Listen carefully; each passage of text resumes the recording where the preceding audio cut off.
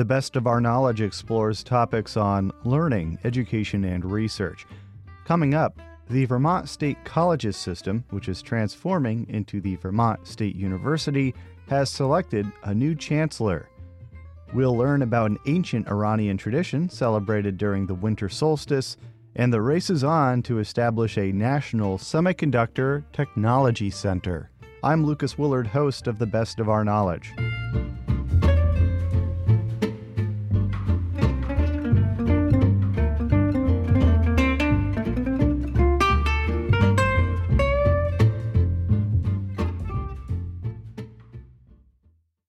You're listening to The Best of Our Knowledge. I'm Lucas Willard. The Vermont State Colleges system is undergoing a transformation. The system is beginning the second phase of a 5-year plan, creating the Vermont State University. Accredited in July, it includes Castleton University, Northern Vermont University, Vermont Technical College, and the Community College of Vermont. But the transition has meant faculty buyouts, program adjustments, consolidation or reductions, and staff reductions. The Vermont State Colleges System Board of Trustees in November selected Dr. Elizabeth Mauck to serve as chancellor. Mauck, who has been president of Bethany College in Kansas, tells The Best of Our Knowledge's Pat Bradley she's been following the system's plans and challenges. You know, I have had my eye on Vermont and the Vermont State Colleges system for a while. I have watched this transformation, and so I have been just so interested in what's going on. I think it's fantastic right now that there has been so much support from the state for this system. I think it's really wonderful that we have an opportunity now in this second phase of the transformation to really look at all of the potential ways students can get degrees, starting from certificates up to master's degrees, and really just looking at how it is we can strategically place ourselves so that we can be the way that we get to a better Vermont. My understanding is your background includes creating a strategic plan and a campus master plan at Bethany College in Kansas. How will that background help you as you do move into phase 2 of the transformation of the Vermont State Colleges? I think that creating strategic plans and campus master plans, which really focuses on the buildings, is so important because what it provides for us is a framework for change.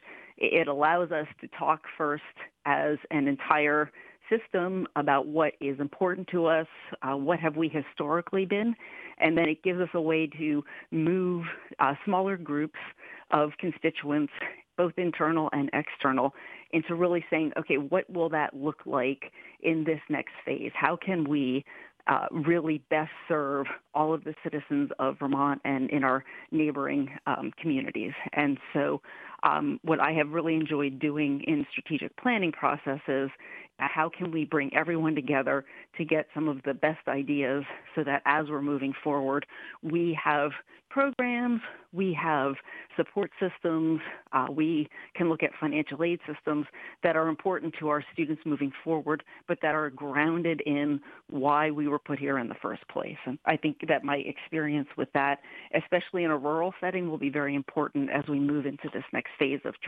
transformation. Dr. Mauck, have you reviewed the current plan for phase 2 as we move into phase 2 at the Vermont State Colleges? And would you plan any adjustment to it at this point?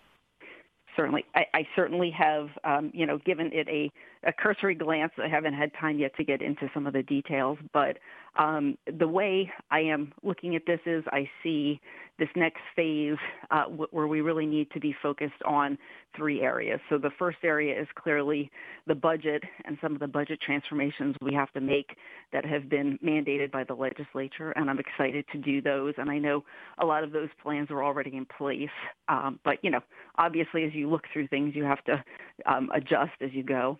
The second piece to this, my second goal, would really be looking at the kinds of programs we already have and to really look at how are we going to best tell our story. How is it that the Vermont State College system really is that focus and really is that gem that every citizen of Vermont and our surrounding communities should go to and really look at as an option. And then the third piece to me is really looking forward. As I mentioned, what are some of the degrees and opportunities of the future? How can we ensure that we continue to serve the citizens of Vermont and our surrounding communities so that they have the best opportunities for meaningful jobs and meaningful careers and meaningful lives as they move through our system?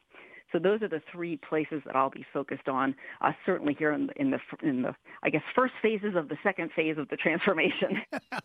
When you take a look at all of the things that have been going on, I mean, the Vermont State Colleges, and the creation of the Vermont State University system, how do you approach addressing the financial challenges that the college system is facing at this point? That's a pretty heady thing to be stepping into. Sure. And certainly there is already the basis of a plan that has already started with some of its implementation phases. And so what I will be continuing to watch is some of the other markers that have been set down. Will those actually realize some of the savings that we are looking and thinking that they will? We'll be looking to see, do some of these pieces make sense? Again, as you're doing any kind of transformation, you've always got to be looking at what are the different pieces and how are they going to fit together. So I will be looking for that. It is a big, heavy lift. However, I think some of that great work that occurred in the first phase of the transformation really has set us up well to continue to look at these things in a very mindful way, which I think is the most important part. Yes, this is a big thing we have to do, but the fact that we have a plan through it means that we can go through and actually realize some of these savings that we know we need to realize, but at the same time, educating all students in a way that really gives them the chances to have those meaningful lives. Dr. Mauck, you mentioned that you've been watching the transformation to the Vermont University system, the Vermont State Colleges system, for a while now. So you probably are familiar with a situation where the initial chancellor had proposed creating a virtual library and eliminating the physical library, and then also cutting back on sports programs, which was a very controversial plan. Would you plan cutbacks or personnel changes or other types of major changes to deal with the budget challenges, or is it too early right now? I mean, you don't start until January 1st. Is it too early to say, yes, I would cut back here, or I would think about personnel changes? Sure, probably a little too early. I do want to get in and look at everything. There are a number of different pieces that we are all looking at in the transformation that certainly came out as recommendations from that first transformation phase. And I will certainly be looking at all of that and seeing, again, how we can make cuts that make sense for the students of today and that won't harm our students in the process. So at this point, I will just continue to look and see what is occurring, how we're doing that, and then how do those changes as we're making them really, how are they impacted from other changes? And so we'll have to continue to look at that. You also mentioned that you'd be looking at degrees and opportunities for the future for students. What types of things are those? What I have always really enjoyed doing is working with the constituents to ascertain what are those next degrees. So the most exciting thing to me about this system right now is that a student can enter and start by working on a certificate program and then come in and out of the system and eventually get a master's degree, if that makes sense. And so using that basic structure, I would be looking to see what are some of the degrees that our business constituents are looking at, our elected officials may be looking at some things, really getting back to the K-12 system to see what are some of the pieces that those students need to understand as they're getting into the system. So I would just be really so excited to work with all of the various constituents, and again, both on and off campus. I have found in my career that faculty and staff have fantastic ideas. And so when we bring all of those constituents together to really hear what is it folks need, how can we provide that, I think we then get the best solutions. And so I'm really excited here, especially as I start to ramp up, to really start working with all of those constituents to be able to get the kinds of degrees that I think our students need. And speaking of students, a lot of smaller colleges and universities, especially those in rural settings, which obviously the Vermont State Colleges are in rural settings, have been seeing diminishing enrollments. What's your approach to attracting more students to counter the smaller enrollments that not just the Vermont State Colleges, but as I mentioned, many colleges are experiencing? Sure. And I have worked in rural higher ed my entire career, so I certainly have a lot of experience with this. And certainly right now in Vermont, we even know that there are 45% of high school students who don't go on to get any kind of training or certificates or degrees after they graduate. So looking at how we can start to attract those students is interesting to me. But also there are other citizens of Vermont and in our surrounding communities who I know might be interested in furthering their careers and maybe jumping into something different. And so looking at that, and that has been something that I have done, again, with other constituencies throughout my entire career to look at what are some of the where are some of the areas that we haven't tapped yet? Where are some of the ways that we can be a resource to folks who would like to continue on in higher ed or to start a higher ed program?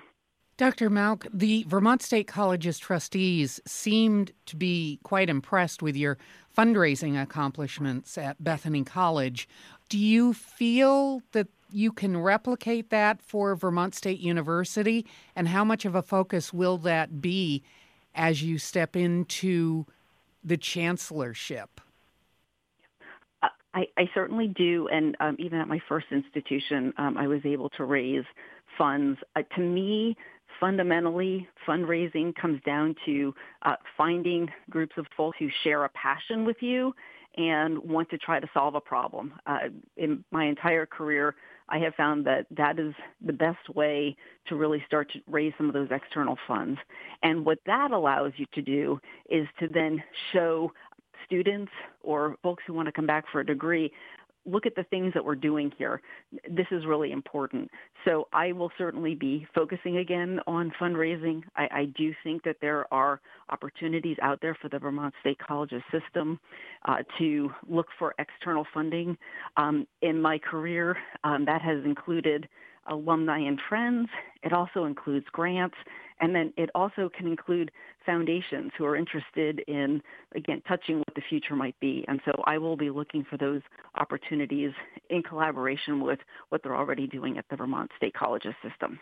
Have you had a chance to tour any of the colleges in the system yet? Not since I have gotten the position, not yet, but I'm looking forward to that being one of the very first things that I do is to go back. I've actually been to several of the colleges, but not recently. So I'm very much looking forward to going and just seeing what's going on at the institutions. Would like to get there when there's students on campus, so that would be exciting to me, so I can see how the students are interacting with the physical space. Well, you've been in Kansas. You should be used to somewhat of the similar cold that January will bring in Vermont. It's funny. Actually, Kansas is not as cold. Nebraska would be more cold. But actually, I'm looking forward to getting back to the cold. I was originally from Poughkeepsie, New York, so I enjoy cold winters. I certainly look forward to having opportunities to, engage with all of the natural resources that Vermont can offer. Malk will begin her tenure as chancellor on January 1st. She replaces Sophie Zadatny, who in September announced she was stepping down. Reporting for the best of our knowledge, I'm Pat Bradley.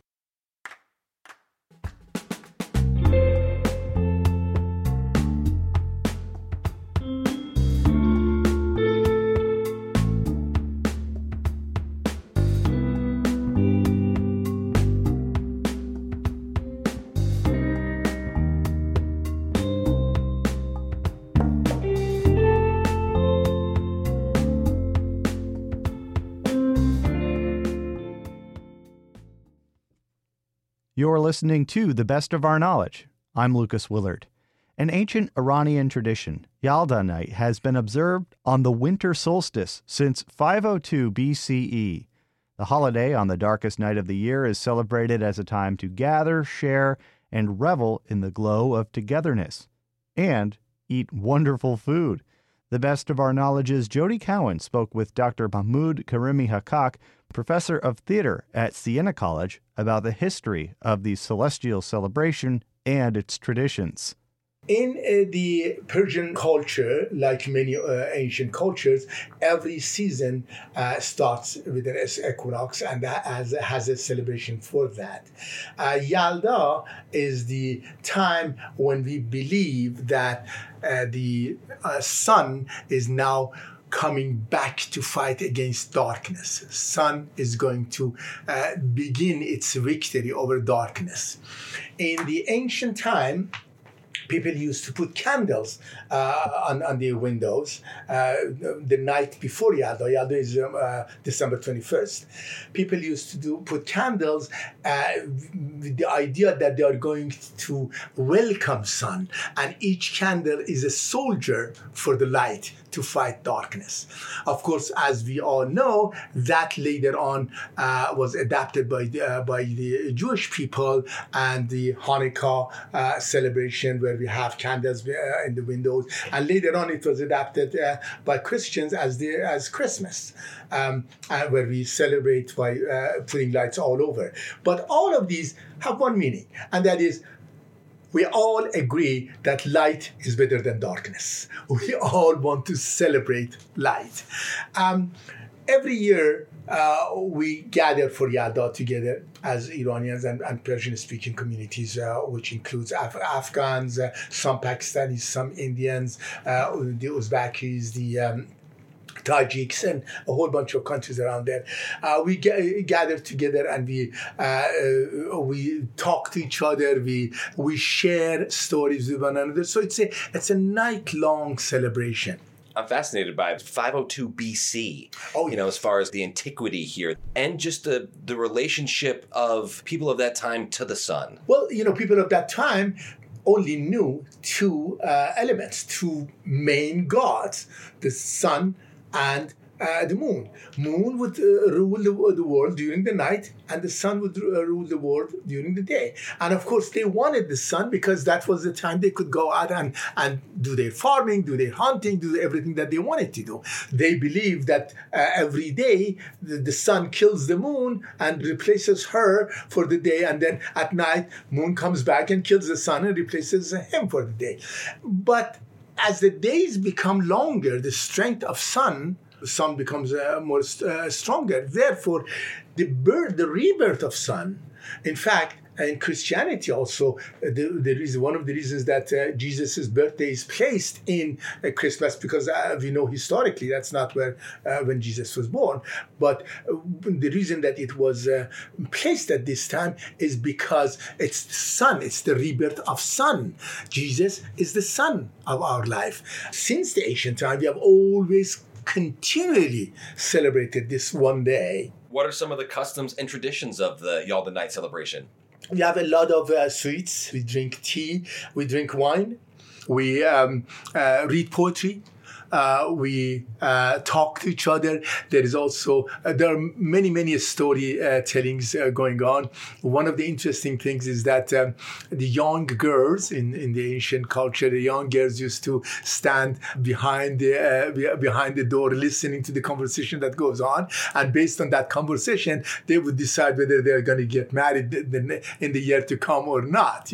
So there's a lot of these little, and it's been added over the years. Many different things have been added to it, but food has always been there. Poetry for us has always been there, and wine has always been there. You mentioned the poet Hafez and Rumi. Right. Tell me more about the writing and the significance of that. Well, both Rumi and Hafez are philosophers. and they are Sufi philosophers. They are Rumi is a couple of centuries before Hafiz, and Rumi, as you know, in 1992, Rumi was the best-selling poet in America, thanks to Coleman Barks and Robert Bly and their translations. These two poets traditionally have been very important in Persian culture because they speak the people's language. And their poetry is such that it is open to all kinds of interpretation. You can interpret it whatever way you want. If you read a line from Hafiz or read a line from Rumi, you can decide what this line means to you. Therefore, it becomes the best tool to use for communication during a night that people are going to think about their own future. I love that. I think that's brilliant. Are there any passages that come to you that highlight the evening well? Well, there's a poem at my door, which is by Rumi, actually. I'd like you to read it for me. What is to be done, O lovers? For I do not recognize myself. I am neither Christian, nor Jew, nor Muslim. I am not of the East, nor of the West, nor of the land, nor of the sea. I am not of nature's mint, nor of the circling sky. I am not of this world, nor of the next, nor of heaven, nor of hell. I am not of Adam, nor of Eve, nor of Eden and paradise. My place is the placeless. My trace is the traceless. It is neither body nor soul, for I belong to the soul of the beloved. So, you see, this tells you a lot. I belong to the soul of the beloved. In all our myths, religions, methods, everything, I belong to the soul of beloved. Under the sun, all of us, right? All of us. Are there differences to how Yalda Night is observed here in America or around the world? The difference is based on what is available. For example, in Iran, watermelon and pomegranate are very, very important. That's why we preserve them. Pomegranate, you can find it at this time of the year, but watermelon we preserve from summer all the way to winter because they are red. They are full of passion. There is a lot of passion in there. Here, we may not have, here we do have it, but if in a country or in a society you don't have the same fruits, you replace it with something else. Or let's say if you may want to read Edgar Allan Poe in here as opposed to Hafiz. It's not limited to one culture. It is a celebration of the birth of the sun. However you celebrate it, the main thing is gathering, food, conversation.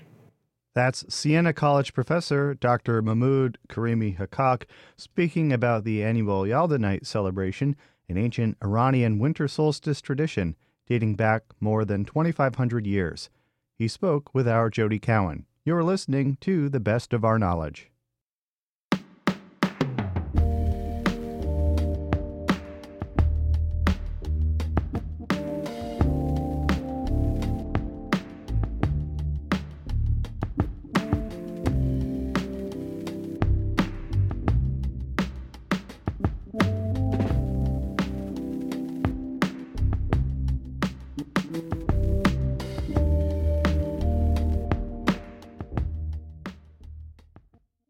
This is The Best of Our Knowledge. I'm Lucas Willard.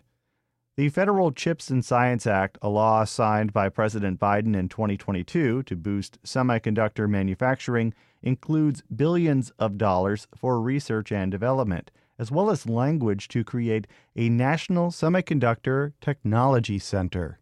Some officials, including U.S. Senate Majority Leader Chuck Schumer, want New York to be at the center of the high-tech research world.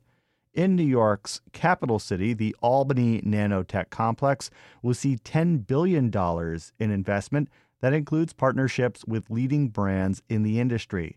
New York State will contribute $1 billion towards the effort.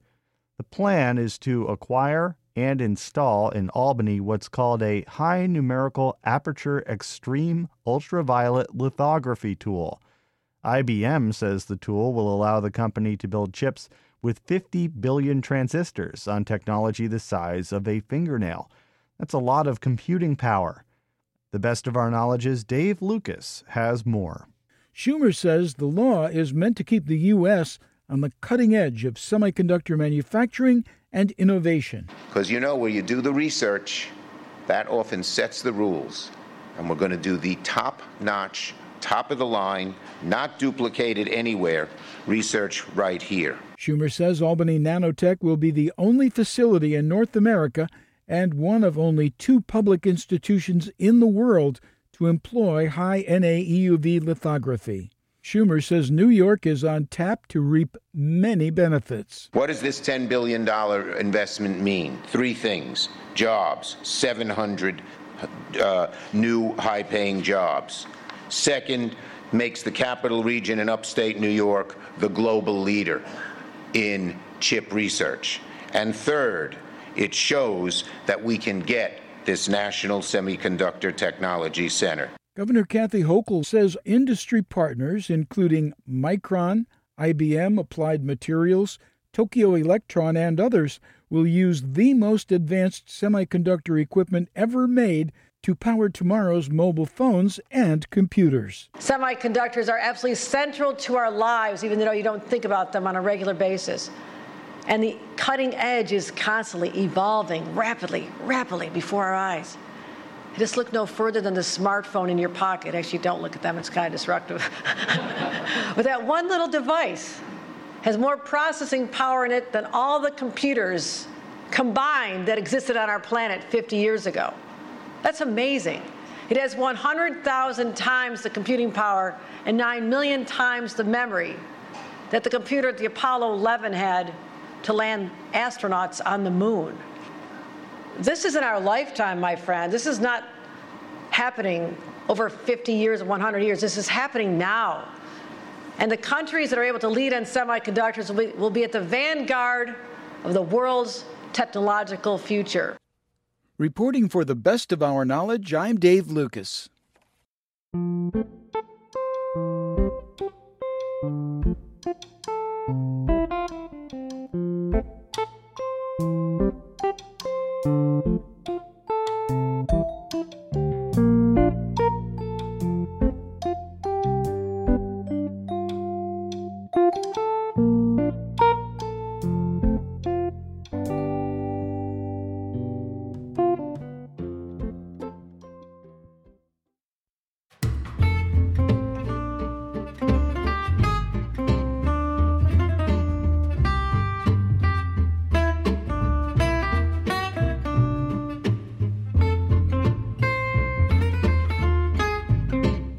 This has been The Best of Our Knowledge, episode 1735.